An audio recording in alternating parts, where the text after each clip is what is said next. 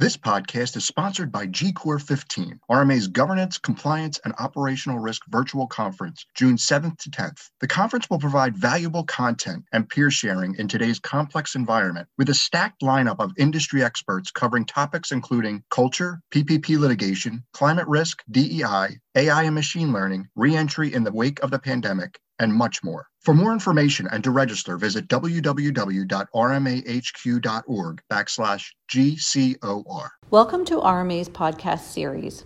This is Linda Tutchaman, CEO of Third Party Risk Institute. This is part 2 of 3 on third-party concentration risk, and it's based on a white paper published by RMA and created by myself and some members of the Third Party Risk Management Roundtable that is sponsored by RMA. In part 1 of the series, I talked about the importance of inventory management, particularly having a good inventory of your third and material fourth-party relationships. Then I spoke about entity and activity level concentration risk, geographic, geopolitical, and country concentration risk. In today's podcast, I want to speak with you about cloud concentration risk, fourth-party concentration risk, and systemic concentration risk. Cloud concentration risk for most firms is very high because there's a limited number of cloud service providers and there's pervasive use of the same cloud providers by really everyone across the sector, as well as multiple and different clouds interacting to supply a third-party product or service. Third-party products and services are more complex, and along with that, there's an increased need for agility and elasticity. Many third-party solutions interact with business segments and involve large, multifaceted third-party outsourcing relationships and material fourth parties and cloud solutions. Some good examples of this are payment, settlements, and clearing systems. And then there's an added layer of complexity when these ecosystems also interact with one another, or in other words, cloud to cloud, third party to third party. And this creates aggregated concentration risk and cloud interconnectedness. I'd like to note that the financial services regulators do actually, they examine 200 fintechs, but this does not include any of the cloud service providers today, so we're on our own here. So in order to address third-party cloud concentration risk, I want to give you some of the key recommendations from the white paper. So number 1, it's right back to inventory. It's really important to have an aggregated inventory of all material third and fourth party cloud solutions. And to do that, you're going to obviously have to go identify them during due diligence and get that information from your third parties. You should understand which systems, products, services, and data they access.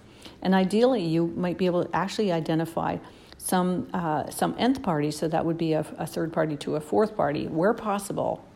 And make sure you understand and approve the location of services that are utilized by your firm. So what we're saying here is if the third party is using a cloud provider and the cloud provider is using a cloud provider, which does happen, you need to understand all of that. And that means you also need to understand where the servers are to make sure you're complying with regulations and laws. You want to minimize the risk of outages and giving high volumes of data to one provider. So you might want to consider engaging third parties who have mitigated this risk by utilizing multiple cloud solutions as opposed to one. You want to also go back and have a look at your contracts. We learned a lot in the pandemic about having very solid contract provisions. You want to make sure that there are clear exit strategies, that the requirements for data destruction in all locations is clear. You want to make sure that that the cloud providers must clear the cache when exiting the cloud solution, or these are temporary in many cases. And what I have learned is that often the caches are not cleared immediately, and sometimes a new tenant can come into the cloud solution and your data is still there. So it's extremely important to understand when they're clearing the cache. You want to make sure that there's due diligence on auditability rights are clear, that there's very strong information security requirements. If you're dealing with the big providers, this isn't really an issue. That there are requirements including notifications for fourth-party cloud solutions in your third-party contracts. You want to make sure the security requirements over the APIs, the application programming interfaces, are very clear, because there's many of them out there, and APIs are very, very vulnerable if they're not well protected. You want to make sure that there's data storage restrictions, and specifically by country, And you want to understand the specific recovery priority order, and you want to make sure it's aligned with your line of business recovery time objectives. So these things need to be in your contracts, and it's a good time to go back and make sure that your contracts have all the provisions that you really need. You also might want to consider identifying complex relationships where there's interconnected data centers and cloud providers to make sure you really understand and identify higher levels of aggregated cloud risk. So there's lots to consider there. Here we have many other recommendations, but these are just some that I chose because they seem to be high impact. The next type of concentration risk I want to talk about is fourth-party concentration risk. And I think we're beginning to realize as a sector we sure need to know a lot more about material fourth parties than we do today. There really are very, very few best practices for assessing and addressing fourth-party concentration risk. This type of concentration risk arises when multiple third parties are using the same fourth party, and you're also potentially using them directly as a third party. So when you put all the pieces together, you can see you're going to get higher levels of fourth-party concentration risk. And this cascade effect may affect more than one of your business segments. Now, not all fourth parties are equal, so it's really important that you define what you mean by a material fourth party, why it is significant to your operations, and what data you need from your third parties about material fourth parties. Your relationship with material fourth parties is and will remain at arm's length at best. And because of this, sound data collection practices and data quality are key to understanding fourth-party concentration risk. We do know that SolarWinds is an excellent but chilling example of fourth and fifth-party risk. And there's a direct line of sight between deficient third-party risk management capabilities and SolarWinds as a risk event. So some of the key recommendations we have for managing fourth-party concentration risk is, first of all, determine the criteria or scope for requiring third parties to complete due diligence and give you information about their third-party risk management capabilities and provide you with information about their material fourth parties. And when you're doing your data collection, make sure you avoid free-form fields because these can really impair data analysis. During due diligence, you want to also have a very close look at the third parties, not just their third-party risk management capabilities, which would be the management over your fourth, but their lifecycle management capabilities. Can they actually identify, assess, manage, and control critical fourth parties throughout the whole life cycle? Now, what we're seeing is an emergence of these sort of sub-programs in your own third-party risk management program that would allow you to assess the existence and operational effectiveness of third-party risk management capabilities for material fourth parties. And that required documentary evidence is clear. What do you need to know, and what could you reasonably expect to get? So you might want to put this as a kind of a roadmap development area, because most people don't have anything. In fact, many firms don't even ask anything about third-party risk management capabilities when they're doing due diligence.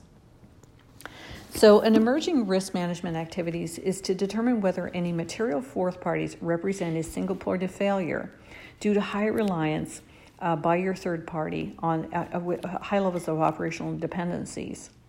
You want to understand whether or not those fourth parties have access to sensitive or protected information and how they might be able to impact your networks and systems, perform compliance activities or reporting, etc., on behalf of your firm. We're seeing that as you outsource, so do your third parties outsource. So the reliance on material fourth parties is really growing quickly. So we have many more recommendations, and those are just some of the top ones that we have. And the last one I want to talk about today is systemic concentration risk. And we do know that risk insight into these pervasive third parties, which it really gives a rise to systemic concentration risk. And the information about this is really unavailable. And this arises because many financial firms rely on the same third, fourth, or nth parties for various reasons, usually because they're best in class, or they may be a sort of a single source service provider. And there's a direct connection between systemic concentration risk and the potential for your firm to suffer very, very high risk losses.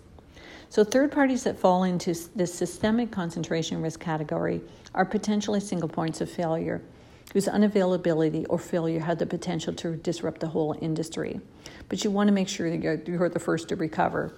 So one of the things you can do is make sure that your relationship manager over these very, very important, high systemic concentration risk relationships is very well qualified, that they accept the responsibility to oversee, to keep an eye open for, deteriorating risk, deteriorating performance, or changes in management, etc. You really want to make sure they know how to do their job, because if they do, they can be your early warning signal.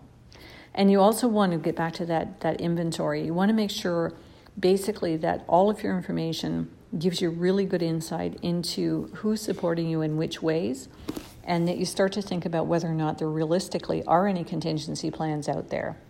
But this, in fact, if there was a risk event with one of these very, very pervasive third parties, is probably something that would involve the whole sector and regulators trying to get on top of it quickly.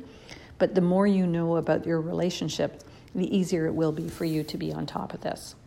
So once again, this is Linda Tuck-Chapman speaking for RMA's Third-Party Risk Management Roundtable and the RMA podcast series. So I invite you to listen to my third in a series of 3 podcasts on third-party risk management and concentration risk, and I'm going to talk about key risk indicators and thresholds for third-party concentration risk. Thanks for listening.